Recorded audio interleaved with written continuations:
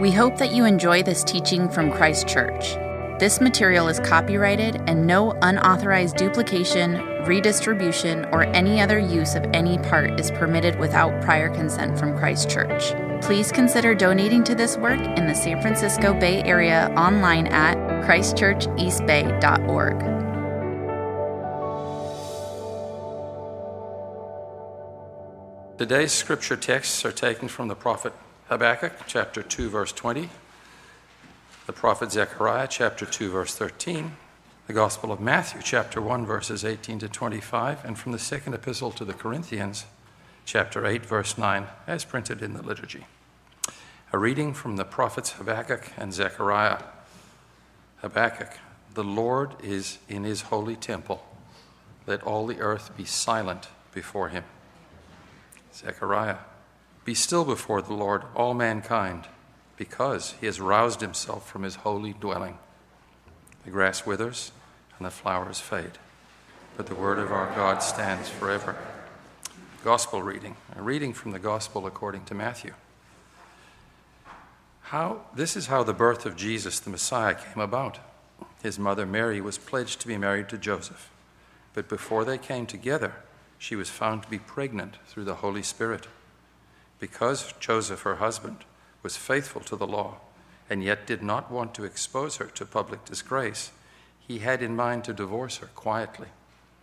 But after he'd considered this, an angel of the Lord appeared to him in a dream and said, Joseph, son of David, do not be afraid to take Mary home as your wife, because what is conceived in her is from the Holy Spirit. She will give birth to a son, and you are to give him the name Jesus, because he will save his people from their sins. All this took place to fulfill what the Lord had said through the prophet. The virgin will conceive and give birth to a son, and they will call him Emmanuel, which means God with us. When Joseph woke up, he did what the angel of the Lord had commanded him and took Mary home as his wife. But he did not consummate their marriage until she gave birth to a son, and he gave him the name Jesus. This is the gospel of the Lord. Praise to you, O Christ. New Testament reading from the second epistle to the Corinthians. For you know the grace of our Lord Jesus Christ, that though he was rich, yet for your sake he became poor, so that you, through his poverty, might become rich. This is the word of the Lord. Thanks be to God.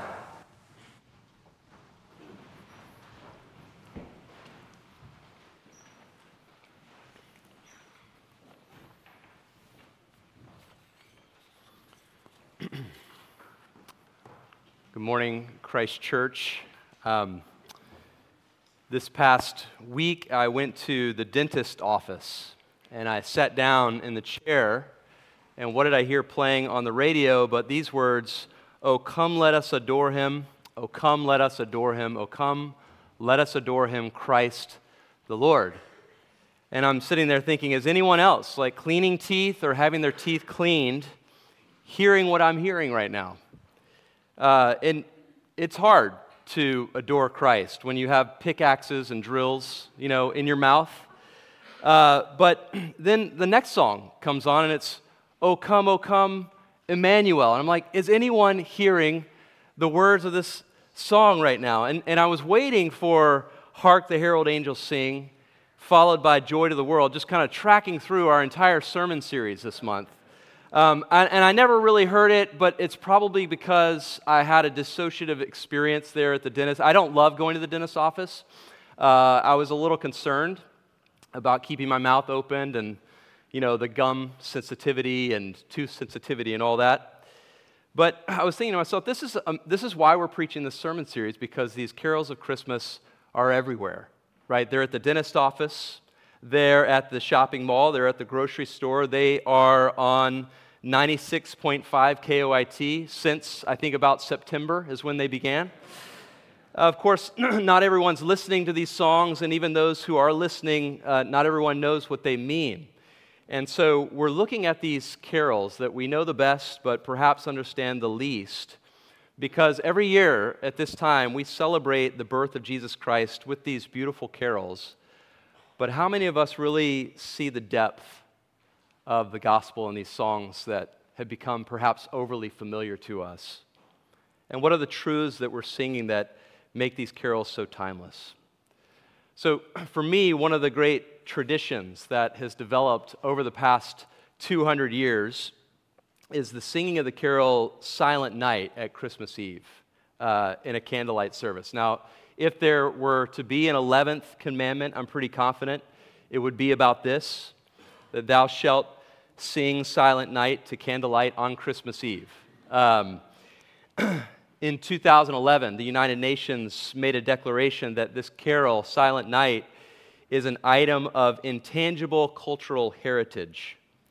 It's been recorded by artists from every conceivable genre, including pop, punk, and yes, heavy metal. It's been sung by Bing Crosby, Boyz II Men, Annie Lennox, Sinead O'Connor. Basically, everyone has tried their hand at this simple three-chord melody that we're going to talk about today. And Time magazine concluded, on the basis of their copyright records, that this is the most popular Christmas song ever. It's been translated into more than 300 languages, and God, in His wisdom, has used this carol in a way that transcends time and unites people across cultures. And I want to, because, like half of our church is gone on Christmas Eve, I wanted to talk about this carol today. Because most of you are like in other cities. And I thought, well, let's talk about it today so that we can actually sing it before some of you hit the road, and we can have a little rehearsal for next Sunday night. Does that sound good to you all? I'm going to read these familiar words of this poem, Silent Night, and it's printed there for you in your liturgy. We're going to sing it after this sermon. Silent night, holy night, all is calm, all is bright.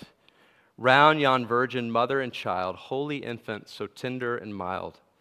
Sleep in heavenly peace, sleep in heavenly peace. Silent night, holy night, shepherds quake at the sight. Glory stream from heaven afar, heavenly hosts sing Alleluia. Christ the Savior is born, Christ the Savior is born. Silent night, holy night, Son of God, love's pure light. Radiant beams from thy holy face with the dawn of redeeming grace. Jesus, Lord at thy birth, Jesus, Lord at thy birth. Silent night, holy night, wondrous star, lend thy light. With the angels let us sing, Alleluia to our King. Christ the Savior is born, Christ the Savior is born. Now I want to talk for a few minutes about the holy infant, the heavenly Savior, and the gracious Redeemer. The holy infant, the heavenly Savior, and the gracious Redeemer. First of all, the holy infant, and to talk about the holy infant, I want to provide a little bit of historical background to this carol and put the text of this poem into context for you. I want you to imagine the majesty of the snow-capped Austrian Alps near the city of Salzburg in the year 1816. And I want you to imagine the working class people in and around Salzburg living by the sweat of their brow in the salt mines of that region. This was the main occupation of these people. And I want you to remember that the Napoleonic Wars from 1803 to 1815 had devastated this area. So if you're planning on going to see Ridley Scott's new film over the holiday, you can just imagine these cannonballs of this military commander played by Joaquin Phoenix. You can imagine his cannonballs just ripping through the homes of these working class people and causing the one bridge of their town to collapse, and many, many people dying as these foreign soldiers invaded that place. And as is typical during wartime, an economic depression followed, and crowds of children, we're told, were going from house to house as beggars. So you got a picture of a not-so-silent night forming in your minds. These Napoleonic Wars ended in 1815. That same year, Mount Tambora in Indonesia erupted, pumping enough ash in the air to mask the sun, which caused global temperatures to drop 1 to 2 degrees Fahrenheit, so that the year 1816 was called the year without a summer. It was called the dark year. And this resulted in crop failures and widespread famine and hunger. Add to that The river that flowed through this area, the River Salzach, regularly overflowed its banks and destroyed people's homes with its flood waters. In fact, the original church where this carol was first sung is no longer there because of flooding. And so, as you can imagine, all these events piling up on top of one another, it was causing the spark of hope to die out among the people. People were absolutely demoralized, right? There's nothing calm and bright about this moment. There's nothing tender and mild about their lives. No one is sleeping in heavenly peace. So the reason I bring this up is to ask the question, how do we deal with that? How do we deal with these kind of bleak circumstances as Christians? Well, I kind of thought, the last 4 or 5 years have been hard as a pastor, but man, I'm sorry for ever complaining, because can you imagine trying to shepherd a people, a congregation through this level of disruption and insecurity and uncertainty and suffering? In the midst of this terrible, traumatic time, there's this 24-year-old guy named Joseph Moore, and the way he dealt with the pain was he penned the words to this carol. And the secret for him was that he meditated not on his situation, but he meditated on something else. He meditated on the Scriptures. Right? He meditated not on his situation, he meditated on the Scriptures.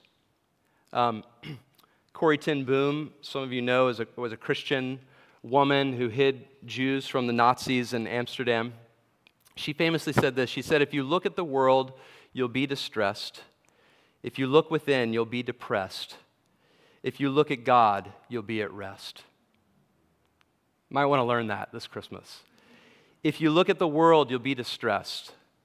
If you look within, you'll be depressed. If you look at God, you'll be at rest. Joseph Moore, the pastor who wrote this carol, he was the son of a poor, unwed mother. He never knew his father. They were so destitute that the town executioner was the only person who would agree to be his godfather. He's kind of had a rough life.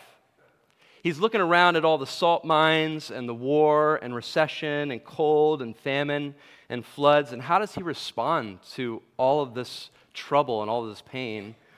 Well, he opens his Bible, and he sets his mind not on earthly things that are temporary, but on heavenly things that are eternal. He sets his mind not on what's passing, but on what is permanent. And I say all this to just urge you to learn this skill of Christian meditation, to learn this skill of meditating on Scripture and on the God who Scripture reveals. Because what does Joseph Moore focus his mind and his attention on? Well, he locks himself into this holy night and this holy infant. Now, of course, he knew, like all of us, that there were aspects of the Messiah's coming that were not silent at all. He's not saying that this night was completely silent. Of course, if any of you have ever gone through childbirth or been with someone when they've been going through childbirth, it's not silent. That's not what was going on at Jesus' birth. But at some point, that first Christmas night, this hungry, tired, fussy infant nursed in the arms of his mother and fell asleep in heavenly peace. And at some point, everything was silent. And I'm not sure what was on Joseph Moore's mind, but 2 prophetic texts occurred to me this week, and we read them just a moment ago. Habakkuk 2, the prophet Habakkuk says, "The Lord is in his holy temple. Let all the earth keep silence before him." The prophet Zechariah says, "Be silent, all flesh, before the Lord, for he has roused himself from his holy dwelling." These 2 prophets of ancient Israel are summoning all the people of the world to a hushed and awed and reverent silence before the Lord who's in his holy temple, and before the Lord who's rousing himself to deliver his people. And I think Joseph Moore seems to be meditating on the fact that on this night, this holy Lord has come down to us from his holy temple. He's rousing himself from his holy dwelling on this holy night in the person of this holy infant. And I want us to think about that. What does it mean to be holy? To be holy means to be set apart. To be holy means to be utterly unique and different. To be holy means to be spiritually and morally whole. Now, this is going to come as a surprise to some of you, but when I was born, no one called me a holy infant. We have a baby boom. It's so wonderful. It's happening like every week at this church. There's a new baby born. And as adorable as they are, no one could call these infants holy infants. When I came into the world, my birth did not solve any major historical or cosmic problem. In fact, my arrival on planet Earth only increased and complicated the problem. But here on this holy night is a holy infant. The Gospel of Matthew says that Mary is pregnant through the Holy Spirit, and what is conceived in her is from the Holy Spirit. This Holy Spirit conceived holy infant is what the Apostle Paul in 1 Corinthians 15 calls the last Adam. The final Adam, the ultimate Adam. And as we know in Genesis 3, Adam became spiritually and morally corrupted. He defiled himself and became unholy because he thought that he knew better than God. He thought that he could live without God at the center and with himself at the center. In our first Adam, he fell spiritually and morally from a very great height, so that all the sons of Adam and all the daughters of Eve have been living ever since then in a fallen condition far below God's design and intention for us. But we're not focused on that. What we're focused on in this carol is that here in this holy infant is the ultimate Adam. Here is this one who is set apart as spiritually and morally whole. And he is the new beginning of the human race. His birth, his coming into the world, his presence is God's solution to the fundamental problem of this world. His being here means that all that's wrong with our world, all that was wrong in Austria in the 19th century, all that's wrong in America in the 21st century, all that was wrong in Joseph Moore's life and in the congregation of St. Nicholas Church in his little village, all that's wrong in my life and in our little congregation here at Christ Church, all that is wrong is going to be put right by this holy infant. And so when we sing, all is calm, all is bright, we're not just describing what's happening in that particular room on that particular night as this holy infant sleeps in the arms of his beloved mother. Rather, we are proclaiming what God intends to do through this holy infant on both a personal and a cosmic level. That this holy infant has come to reclaim his whole creation and to make it calm and bright and tender and mild. This holy infant has come to take all that is conflicted in your relationship with God and turn it into calm. He's come to take all that is dark in your heart and make it bright. This holy infant has come to take all that's tough in my character and to make it tender like him. He's come to take all that's harsh in me and in my attitudes and make it mild like him. It's not just that this holy infant sleeps in heavenly peace on that first Christmas night, as cute and cuddly as that might sound. It's that this holy infant came to reclaim his whole creation as a place of heavenly peace and heavenly rest. And so, like these prophets, Habakkuk and Zechariah, Silent Night is an invitation to us. It's an invitation to a hushed and an awed and a reverent silence before this holy infant who's come to put the world to rights and come to put you and me back in a right relationship with God.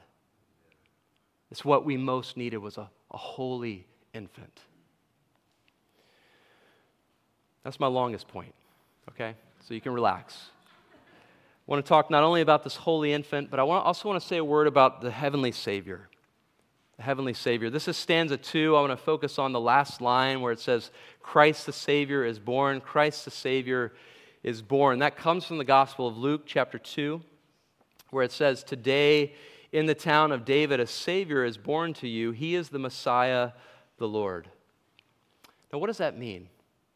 What does it mean that of all the gifts that God could have sent the human race, the one thing He decided to send us was a Savior?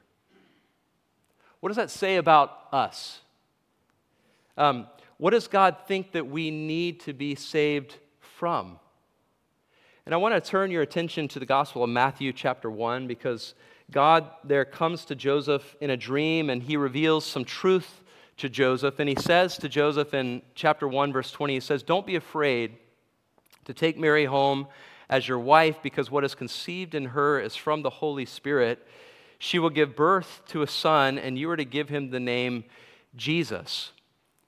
Now that Greek name Jesus in Hebrew is Joshua or Yahshua, which means Yahweh saves. And if you're a Jew, you're thinking, well, yes, this is what Yahweh has done. Yahweh saved us from the Egyptians under Moses, and Yahweh saved us from the Canaanites under Joshua, and Yahweh saved us from the Philistines under David. He's always saved us through a military warrior and hero. He's always come to us through a political leader and ruler to save us. So if you're a first century Jew like Joseph and Mary, what's the most obvious plight and problem that you need to be saved from? Well, it's the Romans. Right? It's Caesar and his generals and his armies. So word about a new Joshua coming into the world, that finally Yahweh is going to send someone to save us from Rome. He's going to send a freedom fighter to whip up on all of our enemies and kick them out of the Holy Land and give us peace. He's going to overthrow this oppressive empire just like He overthrew the Egyptians and the Canaanites and the Philistines. He's going to save us again from other people. He's going to save us from the sins of others. But friends, the radical message of Christmas is that God did send someone to save us from the plight of an oppressive, imperial, occupying power. But the painful message of Christmas is that power that He came to save us from, it's not outside of us. It's inside of us. It's in our hearts and it's in our bones. It's what the Gospel of Matthew and what Jesus Himself calls sin. And I just want to read verse 21 again to you. It says, she will give birth to a son, and you are to give him the name Jesus, because he will save his people from their sins. That's an old Greek word, hamartia. And when it's used by Homer in the Iliad and the Odyssey, he's talking about throwing a spear but missing the mark, right? Failing to hit the bullseye, falling short of your target. And in all those old Greek dramas, all the characters were written about, all of them had some sort of hamartia. They had some sort of tragic error, some fatal flaw where they were missing the mark of their humanity. And what is that for us? What is hamartia for us? Well, to get at it, I want to quote one of the great theologians of our time, Taylor Swift. You've heard me maybe quote her before, and she's got incredible insight in this song, Anti-Hero. She says, I should not be left to my own devices. They come with prices and vices. I end up in crisis. I wake up screaming from dreaming. One day I'll watch as you're leaving because you got tired of my scheming. And then here's the line. It's me. Hi. I'm the problem. It's me. Now, I have no idea if she realizes how close she has gotten to the Christian doctrine of sin. But she's pretty much nailed it. We were all of us made to hit the bullseye of loving God with all of our being. We were made to have God at the very center of our lives. We were made to find our deepest identity and our deepest value in our relationship and our service to God. But we miss the mark. We fail to hit that target. We fall short of the glory of God. Sin is a word we need to kind of dust off and redefine, isn't it? Because sin is seeking to become yourself and getting your identity apart from God. The ancient theologians used to say that we are homo incurvatus in se. We are human beings curved in upon ourselves. That is to say, we are people who become desperately self-oriented and self-centered. Or as Taylor has said so well, it's me, hi, I'm the problem, it's me. It's not out there, it's right here. That's the miserable plight that Jesus came to save us from, to be under the just judgment of God, to be cut off from the light and the life and the love of God, to die in your sins without being forgiven by God, without knowing God, without having hope in God. That is the worst tragedy that could happen to a human being. But in this carol, we sing, Christ the Savior is born. Christ the Savior is born. And when we say that, what we mean is that our Creator and our Judge came to save us from our sins, not the sins of other people. And He came not conceived in a union between a man and a woman with His own inherited sins to be atoned for.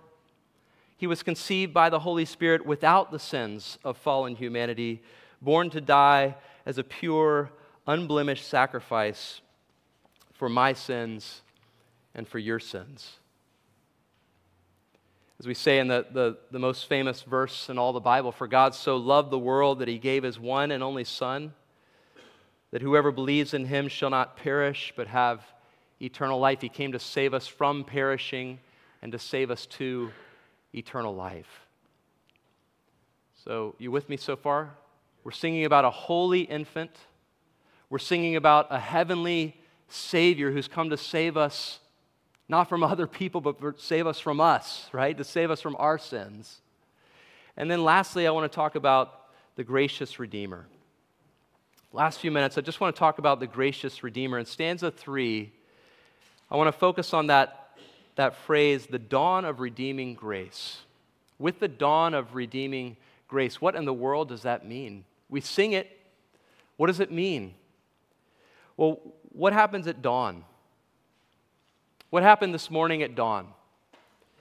After a long night of deep darkness, the sun rises in the morning with its radiant beams of pure light, and it gives life to the world. And what this song is saying is that the coming of the Son of God into the world is like that. He's the dawn. He's the sunrise of God's redeeming grace. Theologians talk about God's eternal covenant of redemption, or God's covenant of redeeming grace. And what that is that the three persons of the Trinity, the Father, Son, and Holy Spirit, in eternity past, before the foundation of the world, they made a sworn commitment each to the other about what they were going to do in the future. And I want us just to imagine, before we sing this song, I want you to imagine how that commitment between the three persons of the Trinity was made and agreed upon. And here's how I imagine it to have sounded. The Father says to His Son, He says, Son, I want to save a great company of men and women. I want to save a great company of boys and girls from their sins and from the fallen race of humanity. I want to save a great number of people, and it's going to require that someone goes down into the world, that someone perforates into time and space, that someone becomes like Adam, to do what Adam failed to do and to undo all the consequences of what Adam did. My son, will you do that? And Jesus says, I will, Father, I will. And the Father says to him, well, you understand, my son, what that will mean. You understand that you're going to become the target of satanic attack in a way that has never been the case with any man or woman before. I understand, Jesus says. I understand. Will you understand that you're going to have to obey every facet and every detail of my word, every jot and tittle? I understand, Jesus says. You understand that if you become the substitute for sinners, they're going to take you and abuse you. And they're going to nail you to a cross. Do you understand that? I understand, Jesus says. And do you understand, my son, that I will have to be just in that moment, that I will have to pour out my unmitigated wrath upon that sin which you're going to assume to yourself. You're going to cry out from your cross, my God, why have you forsaken me? Do you understand that, my son? And he says, Father, I understand that. And will you still become the Savior of sinners? Will you still become the gracious Redeemer of my people? Yes, Jesus says, yes, I will. Why? The Father asks. Because I love them, Jesus says. Because you love them. That's why. That's the eternal covenant of God's redeeming grace. And here in the birth of Jesus Christ, God the Father, who is love itself, He's shining His radiant beams of pure light through His Son Jesus. Jesus is the incarnation and the embodiment of love's pure light. And His coming into the world is the dawn, it's the sunrise of that eternal covenant of God's redeeming grace. It's finally happening here and now. Jesus is the gracious Redeemer. And this gracious Redeemer, He is the true gift of Christmas. That's why we give gifts to one another, because He's the gift. And there's nothing more foolish than to turn away from this gift that God has given. But there's also nothing more liberating than to receive it, to live and to die as one who's no longer merely a sinner, but one who's been saved from their sins by God's redeeming grace. That's the priceless gift of Christmas. And I hope if you haven't received that gift, you receive it even today. And that if you have received that gift, that you would be so bold as to share that gift with the people that you love the most this Christmas. That's what Joseph Moore did on Christmas Eve, 1818. He penned these words a few years back, and then he had his friend Franz Gruber set this poem to a memorable tune, and then on that night, Christmas Eve, 1818, these two men gave these suffering villagers in Austria a Christmas gift they'd never forget. They walked to midnight mass at St. Nicholas Church. After service, they pulled out a guitar, which nobody did in those days. The organ was broken. Pulled out their guitar, and this tenor and bass sang this carol for the first time, and those notes rang out that night, are still echoing across the world today, all the way here in Berkeley, California. So now that we understand a little more about this holy infant and this heavenly Savior and this gracious Redeemer, you ready to sing to Him? Let's sing together, and we'll just take a moment of quiet. And then when we're ready, we'll offer this song to the praise of God in the name of the Father, Son, and Holy Spirit. Amen.